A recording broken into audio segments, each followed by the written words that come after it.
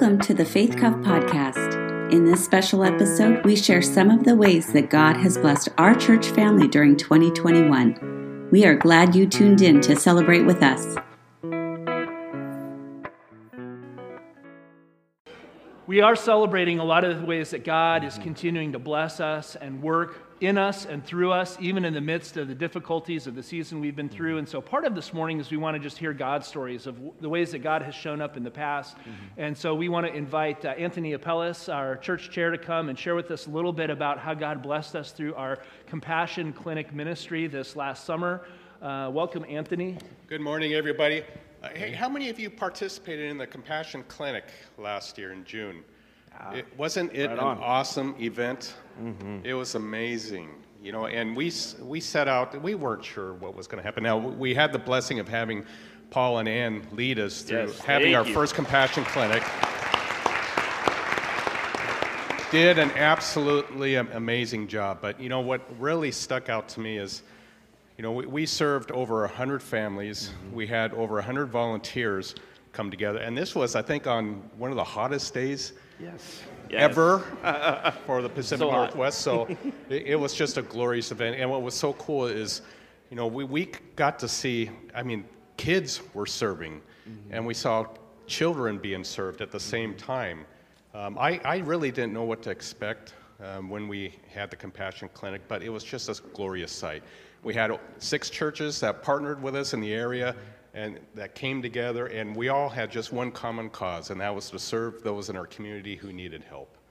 And it was where, you know, denomination lines were erased, and we served as one body of Christ. It was just a beautiful thing to be a part of. You know, and we got to see doctors here, and we had what was it? We had dentists here, of course, but we had massages, massage therapists, chiropractors. I mean, we had really a whole host of service providers here on site. Food bank participated. We handed out food to those who had some, were dealing with some food insecurity, so we were able to fill that need as well. So really just able to be the hands and feet of Jesus.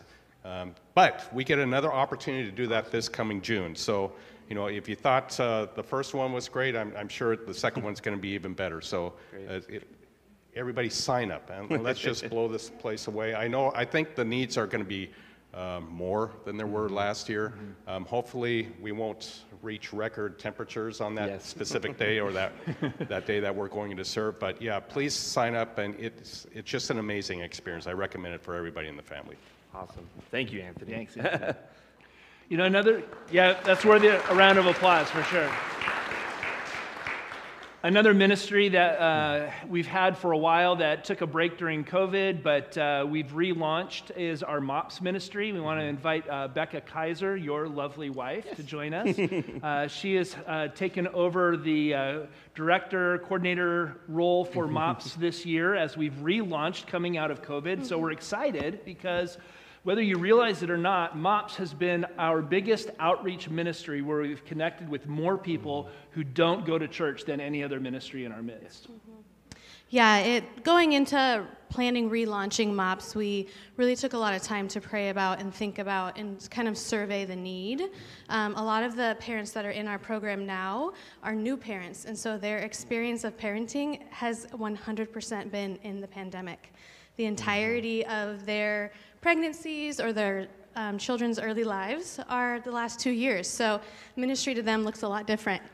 So we're really excited. We actually changed from a day group to a night group to accommodate the needs of the families. We know that most of the families in our community are now a 2-income family. So being able to offer a group at night in Sumner is huge. And we've had really great response to that. And actually I have families waiting to join once we get childcare. So I think the Lord is leading us in the right direction there. Very cool. What would you say might be some of the ways from your perspective that our MOPS ministry has really enabled us to be a blessing to the community around us? Well, I think for one, definitely reaching a demographic that we haven't before.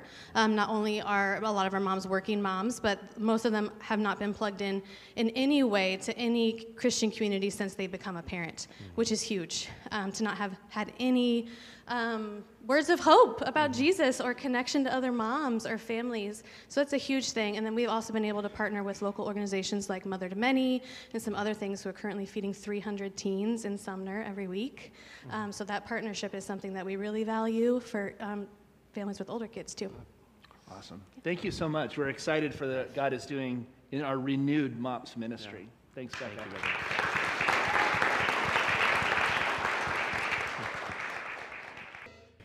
We also have one more ministry celebration that we want to share with you this morning. As many of you know, our heart for a long time has been to not only be a church that has all the generations in it, but to learn how to become a truly intergenerational church, and that's something that is still a work in progress. We're figuring it out together. But God is at work in our midst, and there's another place in our church that's been around for a long time. That's the enrichment group. Yeah. And we want to invite Ann Robinson, who's on our worship team, playing the violin this morning, and also Vanessa Kroos, who is on staff as our bookkeeper, to come. They are both part of enrichment, and Joanne James as well. And we'd just love to hear a little bit more about how God, in his own wisdom, has kind of instigated enrichment. Maybe we'll go to Vanessa first, because you're kind of coordinating right now. The process of bringing an intergenerational experience into the enrichment group. Yeah. Okay, so I started doing enrichment in 2013.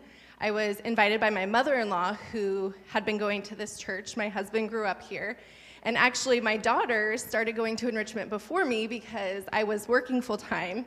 And my mother-in-law would go to enrichment and drop them off at the nursery because it's the only Bible study here that offers childcare. So I think Shelley Pavlik, and you can correct me, Joe, because I think she's been in it for like 30 years, and even her daughters were coming at that time.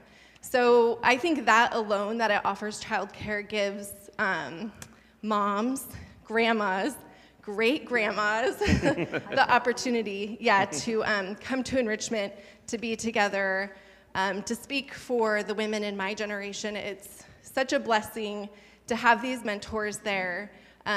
They remind us daily to love our kids. It goes by fast. They know so much more. We always are like, we're such newbie Christians. Please teach us your ways. And they're just so good at it, and we get so much from them. And then we look at them in their retirement years, volunteering and doing all these things, which really encourage us as young moms in the throes of school and diapers and sports to see that God has more planned for us after our kids. We're going to be doing sewing groups and crocheting blankets for senior citizens and taking care of 5 million great-grandkids, you know?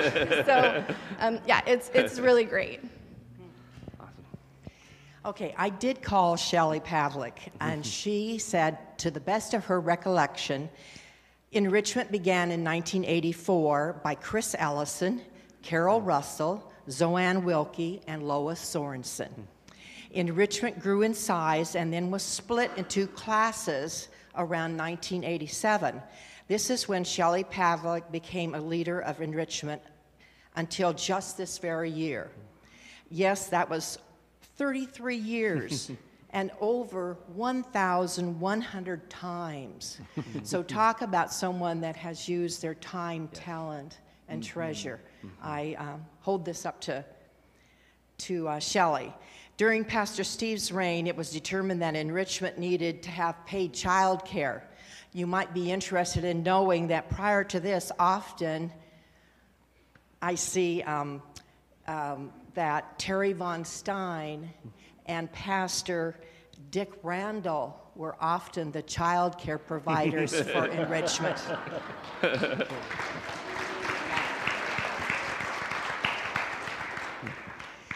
With enrichment providing child care, this class has been able to welcome many, many young mothers and babies. And I would have to say that's the biggest group that drops out from our class. They start out as days old, and then usually about 1 or 1.5, they just leave. They leave our group. Yeah. But luckily, they just go down the hall. Enrichment Studies has always been very biblically based and usually comes with homework and a video. And I so admire the mothers that can go home with a lot of homework to do in some of our classes. Yeah, agreed. So I really admire that about our young mothers, that they put a real big effort in. I think we enjoy hearing the women's perspectives on many of the studies and the Bible verses because they have such a different perspective on, sometimes it's the same Bible verse, and then us more seasoned moms come in and say, well, this is our perspective on that. So that's really cool. And now we are so grateful that Vanessa Kroos has stepped in to be our leader of enrichment. I found it interesting that according to a dictionary, it says enrichment means the action of improving or enhancing the quality or the value of something or someone. And in my heart, this definition perfectly describes our group. Awesome. Well, first of all, I make a correction. I only have 11, so not millions. And a lot of what has been said, but I'm going to say it anyway. I was raised in an intergenerational family. One grandmother lived with us, and the other two were a block away, and we always ate Sunday dinner together. So I really benefited from this. I saw the godly actions in their lives, and I benefited from this and also from the conversations with family and friends. Things such as the firing of a Model T Ford, boats and fishing, events that happened that week, sermon, scripture, and praying and talking about our missionaries, many of whom had been in our home. Our church also had a number of people in every age group. I have especially enjoyed enrichment because of that. We love the different perspectives and the different places that we are in our lives. We remember our own lives when we hear the young mothers talking. It strengthens us in our walk with the Lord when we hear how they're growing in their walk with the Lord. Our varied places in life and perspectives make for lively discussions. There's real trust in the group, and we share our problems and trials and then pray for each other during the rest of the week. Speaking for myself and the older women, we love it when a newborn comes to Bible study for the first year. That makes Bible study extra special. We all would lose something precious if the younger women were not there to share with us. We count on them to add and enrich our lives. Awesome. Thank you for sharing. Thank you so much.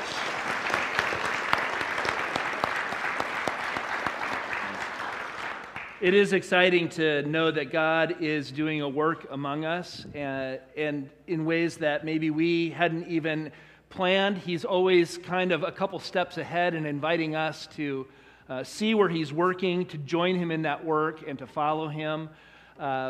We've been talking in this new season through the couple series of Know Your Why and Live Your Why about how we can begin to understand God's call on our faith community as a call to each one of us individually, and how God is inviting us to use our time, talent, and treasure in service to his kingdom and to multiply the gifts that we bring him for his glory and not for our own. I want to talk a little bit about that more today. As most of you know, we have some big decisions to make in our annual meeting after the service. And so part of the heart that we want to cultivate, hopefully, is a heart of mutual discernment and unity before God. We, as a congregation, need to be sharing openly and honestly where God is working and what we discern God is saying to us, so that collectively we can feel confident that when we make decisions together, we do it because it's God's leading and not because of our latest or greatest idea or the latest church growth strategy. That's not what we want to pursue. We want to be keeping in step with God's Spirit, as the Bible says. So in that spirit, let me invite you to pray with me, and then I just want to share a few words with you this morning that may prepare our hearts for our meeting after the service. Holy God, we do thank you for each and every person that you have blessed this congregation with, from that newborn baby to that retired person who is looking at their end-of-life years. God, you are in the span of life that we see represented in this room and in our church, and we thank you for the gift that each person represents. We thank you for the vision that you've given us in the Bible, that we as a faith community represent the body of Christ in its fullness, and that each part is important and valued and necessary for your work to be done. In fact, God, you even tell us that it's the less flashy, the least important parts that often are the most essential in your kingdom. And so, God, as we continue to pray for your word and your spirit to change our priorities and to remake our values, help us to see where you are calling us forward, not only as a faith community, but each one of us individually as followers of your Son, Jesus, this morning, so that we can know that we have met and heard from the living God today. And as we go knowing that we are seeking to keep in step with your Spirit. It's in Jesus' name we pray. Amen. So as we've talked about living our why, what we've been trying to identify is that as we want to pursue new forms of ministry and innovation in our church in order to become relevant to the world around us in the 21st century, we're recognizing that what we're talking about is not changing our technique.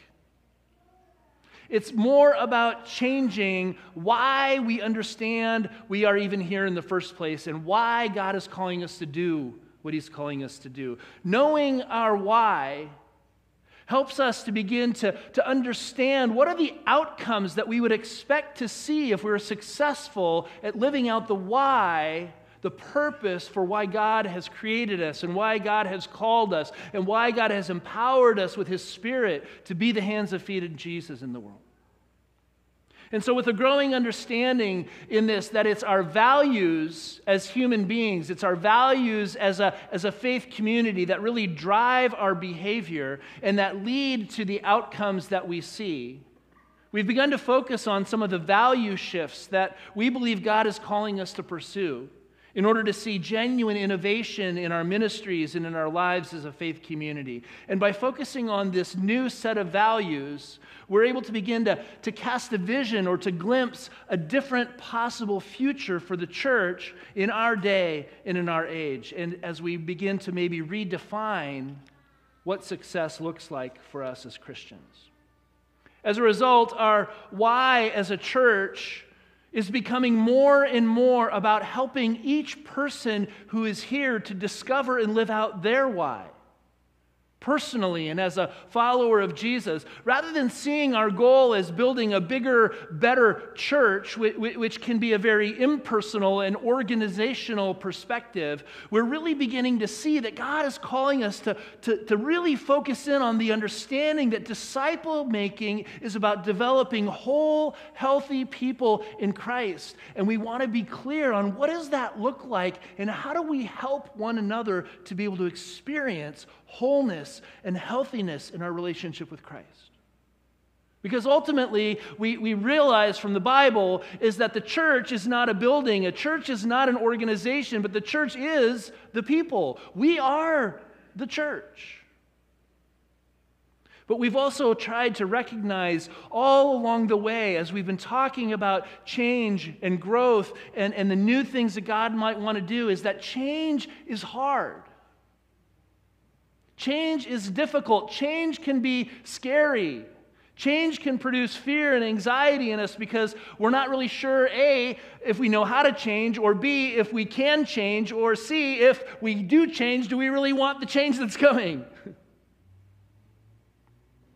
Even though in many ways we all know that change is not optional, change is inevitable at some level, it still doesn't make it easy. And so it becomes even more difficult when the way forward is not completely clear. We're comfortable with what we know. We're more in control of what we've experienced in the past, and we know how to manage in our lives what we feel like we already understand, but we become more uncomfortable with the unknown, with what we've never experienced before, with what we don't really understand and maybe can't even yet imagine. And so part of the challenge for the church today, not only our church, but every church, is that in the face of the unknown change, that we are currently experiencing and having to navigate and live into together, it becomes really difficult to know how do we begin to imagine what the future is going to look like and encourage one another to live into that future. Because it's in this situation that our human tendency is going to want to be able to grab onto what we know, to what's familiar, and what we feel like we can manage within our own strength and our own wisdom. And yet, in contrast to this human desire that we all have and this difficulty we have with change, we go to the Bible and we read the Scriptures and we see that as disciples of Jesus, Jesus calls his disciples to die to themselves in order to live to him. To give up control of everything in our life and put it under his lordship because he's the master, he's the controller. And to begin to have a priority in our life to generously give ourselves away on behalf of God's kingdom and to pursue his work among us. You see, in the Bible, I want to suggest for us this morning that we can begin to see that this contrast between our human tendency to be in control, to be able to manage our lives, to have confidence that we can do it in our own wisdom, in our own strength, is in complete contrast with the radical generosity that Jesus reveals and the view of life that he unfolds as he sacrifices his whole life to reveal the heart of God to us. It's possible that we could say that we can either view life from a perspective of scarcity or a perspective of abundance. See, a scarcity mindset is based on the fear that we're not going to have enough. That who I am is not enough, that I'm never going to be enough. Whereas an abundance mindset is based on the joy of the knowledge that I already have everything that I need. That who I am is exactly who God has created me to be and wants me to give to his kingdom and his purposes. I think in John 10, Verse 10, Jesus contrasts these two perspectives, one based on fear, and I want to suggest one based on joy, where he says, the thief comes only to steal, kill, and destroy. I have come that they may have life and have it to the full, or have it abundantly. You see, this abundant life, I believe Jesus was wanting us to begin to understand and to see, is a display of this radical generosity of God's heart for you and for me, and to help us to know that we can truly put our trust in Jesus as the Lord of our lives, because he goes on in verse 7 to say, I am the good shepherd. And the good shepherd lays down his life for the sheep. I read an article online by career coach Jennifer Bisser that says, an abundance mindset is believing that you have all that you need in life to feel fulfilled, happy, and empowered. Anybody there? You feel like you have all you need in life to feel fulfilled, happy, and empowered. Abundance means knowing that you are enough and that you will have enough. It's a feeling of excitement and positivity and hopefulness in life. Scarcity, on the other hand, she says, is the state of being or feeling without or not having enough of something. A scarcity mindset is the belief that you need something more to have a happy and fulfilled life. This mindset can be driven by fear and anxiety and can block one's ability to feel hopeful or to envision life full of possibilities. Scarcity keeps you small and quote-unquote safe. And yet it obscures positive thinking and personal expansion. Now, I don't know if she's a Christian or not, but I think it applies. Right? As we've been learning in our Ecclesiastes series called Chasing the Wind, which we'll pick up again next week, in this scarcity mindset that I think we could apply to the teacher's goals in the book of Ecclesiastes, is what drives us to feel this need to strive and to work hard to try and produce something with our lives that's going to bring profit or gain and ultimately make us happy and feel fulfilled in life. Ultimately, all of that is somehow an attempt to try and control life in order to make it work to our advantage, to make it work towards our ends. Yet paradoxically, what we also see in Ecclesiastes, and we can see in the world around us if we look and we evaluate the culture of the mindset of scarcity, is that it's what leads us to human envy and greed in our life. And what we discover is that as wealth and prosperity and success increase, it only increases our worry and our anxiety and our need to feel even greater control in our lives. The more we have, the more we want. And the greater the need we feel to try and make sure that we don't lose what we already have. All the while, the teacher tells us none of it ever brings contentment or peace or satisfaction in living.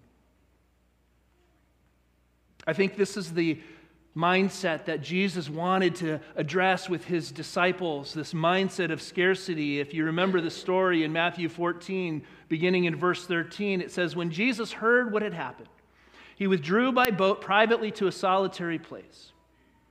Hearing of this, the crowds followed him on foot from the towns. And when Jesus landed, he saw a large crowd. He had compassion on them, and he healed their sick. As evening approached, the disciples came to him. 'This is a remote place, and it's already getting late. Send the crowds away so they can go to the villages and buy themselves some food.' And Jesus replied, 'They don't need to go away. You give them something to eat.' 'We only here have 5 loaves and bread, 5 loaves of bread and 2 fish,' they answered. 'Well, bring them here to me,' he said. And he directed the people to sit down on the grass, taking the 5 loaves and the 2 fish, and looking up to heaven, he gave thanks and broke the loaves. Then he gave them to his disciples, and the disciples gave them to the people. They all ate and were satisfied. And the disciples picked up 12 basketfuls of broken pieces that were left over. The number of those who ate was about 5,000 men, besides women and children. You see, I think what Jesus was wanting his disciples to know, and what he wants us to also understand, is that rather than viewing life from a mindset of scarcity, which always leads us to fearful anxiety and a need to control in our lives, Jesus invites us to view life through a lens of abundance, which leads us more to a stewardship mentality that invites us to put everything that we have and everything that we are into the hands of Jesus. Even our limited resources, God says he can use and he can multiply for his purposes if we simply trust in him. You see, the Bible tells us that we're serving a king who has abundance at his disposal. After feeding the 5,000, which again, if you add the women and children, and scholars suggest was probably more like 10,000 people, there were 12 basketfuls left over. It's as if Jesus is saying, even the leftovers of God's kingdom are vastly greater than the scarcity that this world offers. Now, I think it's important that we call out here that abundance in the Bible is not a prosperity gospel that says if you just give enough, if you just have enough faith, that God will bless you and he's going to make you rich. That's not what Jesus is saying here. Abundance, Jesus is telling us, is seeing that what we already have and who we already are is enough for whatever Jesus is asking us to do. As our Lord and as our King who came to show us the abundance of God's heart for us, Jesus tells us that if we entrust what we have and what we are for the purposes of his kingdom and into his hands, he will be able to supply the increase that is needed for us to accomplish whatever he calls us to do. Now, the story of abundance in the feeding of the 5,000, I believe, is contrasted in the gospel story with the scarcity story of the rich young ruler. You remember that guy? Luke 18, beginning in verse 18. It says, "A certain ruler asked him, 'Good teacher, what must I do to inherit eternal life?' 'Why do you call me good?' Jesus answered. 'No one is good except God alone. You know the commandments: do not commit adultery, do not murder, do not steal, do not give false testimony, honor your father and mother. All these I have kept since I was a boy, he said. When Jesus heard this, he said to him, you still lack one thing. Sell everything you have and give to the poor, and you'll have treasure in heaven. Then come follow me. When he heard this, he became very sad, because he was a man of great wealth. Jesus looked at him and said, how hard it is for the rich to enter the kingdom of God. Indeed, it is easier for a camel to go through the eye of a needle than for a rich man to enter the kingdom of God. Those who heard this asked, who then can be saved? And Jesus replied, what is impossible with men, with people, is possible with God. Can I suggest for us this morning that what we see in the scripture and in the story of the rich young ruler is that too often it's not what we lack that inhibits us from experiencing the abundant life that Jesus promised, but it's what we have. The stuff of earth, the stuff of life that we think we need to control and get more of in order to be happy, that we don't want to let go of, even if God says, if you let go of that, I can bless you in some new and different ways. But no, we can't trust that. We have to cling to what is familiar, what we're comfortable with, what we already have. And in Jesus' conversation with the rich young ruler, he's not giving a prescription for all Christians that as followers of Jesus, we have to give away all our possessions to the poor and go become, homeless on the street. That's not the point of the story. What he's saying is that as the Lord of our lives, if we really want to follow Jesus as his disciples, we have to entrust everything to him. We have to give control up to him. We have to trust that he is the good shepherd and that he has laid down his life for the sheep to show us the heart of God is a heart of generosity and abundance for each one of us. And that we can take him at his word that he will do what he says he will do. Brothers and sisters, in this time of transition in our lives, in our culture, and in our church, we're seeking God together. We're asking if in this time, in this season, in the life of our church, is this a renewed opportunity for us to cultivate the abundant life that Jesus promised his disciples? Because the abundant life is not marked by material prosperity or the size of your bank account or how many people you can stuff into a building on Sunday morning. It's not marked by the ever-increasing upward mobility of our own personal and our corporate success. Ecclesiastes had told us that all these things are simply a chasing after the wind. The abundant life, Jesus says, is a life marked by the miraculous fruitfulness of God's kingdom manifesting itself among us. And that's not something we can manufacture, create, or control. It's only something we can receive as a gift. When we see that what we have from God is enough for whatever God wants to do, we step into the mindset of abundance in our lives. But we need to recognize that a mindset of scarcity will lead us to feel like we need to cling to what we already have, to seek to manage and control our lives, to be the masters of our own destiny, to build up our own wisdom and our own strength, so that as a result we may fail to see the abundance that God wants to bless us with and is ready and willing to display because we're not willing to give up control to him. What does that look like for you today? For those of you who are married, in your marriage, do you have a mindset of scarcity or a mindset of abundance? And how might that change the way you approach your marriage relationship? For those of you who are not married, in your social life, in your life with friends, with extended family, do you have a mindset of scarcity or a mindset of abundance? And how might that change the way that you approach pursuing relationships and people in your life to share life with and to do ministry with? in your career, in your school life as a student, a mindset of scarcity or a mindset of abundance? With your time and your talent and your treasure, do you have a mindset of scarcity or a mindset of abundance? How about in your spiritual life with God today? Scarcity or abundance? In your view of church in this season, can we approach what God is calling us to do and to be with a mindset of abundance? Or will we fall into the trap of a mindset of scarcity?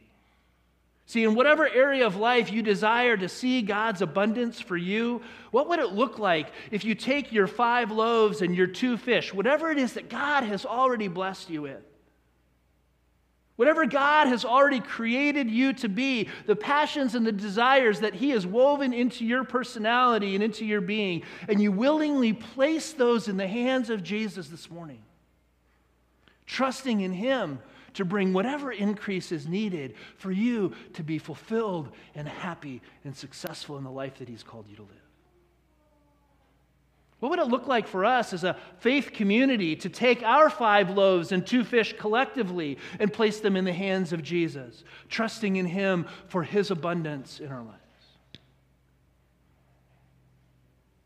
As you look at your life today, as we look at our church today, as we look at the situation of the church in America today, it may seem impossible to imagine that God could change our circumstances, that God could bless us in a new way in this day and age, that God could take our meager loaves and fish and multiply them in miraculous ways for His kingdom. Yet Jesus says what is impossible with man is possible with God. Amen? And I think that's the point. That's the point of the life of faith. That's the point of Ecclesiastes that the teacher is trying to help us understand. It's the point of being a part of a church, that without God, the abundant life simply isn't possible. But with God, the sky is the limit if we put our trust in Him and allow Him to bring the increase. I want to close today with Paul's prayer for his people from Ephesians chapter 1, verse 17 to 19, where he says, I keep asking that the God of our Lord Jesus Christ, the glorious Father, may give you the spirit of wisdom and revelation so that you may know Him better. I pray also that the eyes of your heart may be enlightened in order that you may know the hope to which He has called you, the riches of His glorious inheritance in the saints, and His incomparably great power for us who believe. I want to invite the worship team to join me as we pray for God's blessing and God's Spirit. Heavenly Father, we thank You for this day of celebration where we acknowledge that You have not abandoned us or left us, but You are here, You are present, You are at work, and You are calling us forward as followers of Jesus to be His disciples. God, as we gather together today after the service, and as we bring our honest hearts and minds, and we share and we discuss, we just pray for Your wisdom to manifest itself among us. Our heart, God, is simply to say yes to You and to follow the prompting of Your Spirit, trusting that You will provide whatever we need to see Your mission fulfilled. We ask this in Jesus' name. Amen.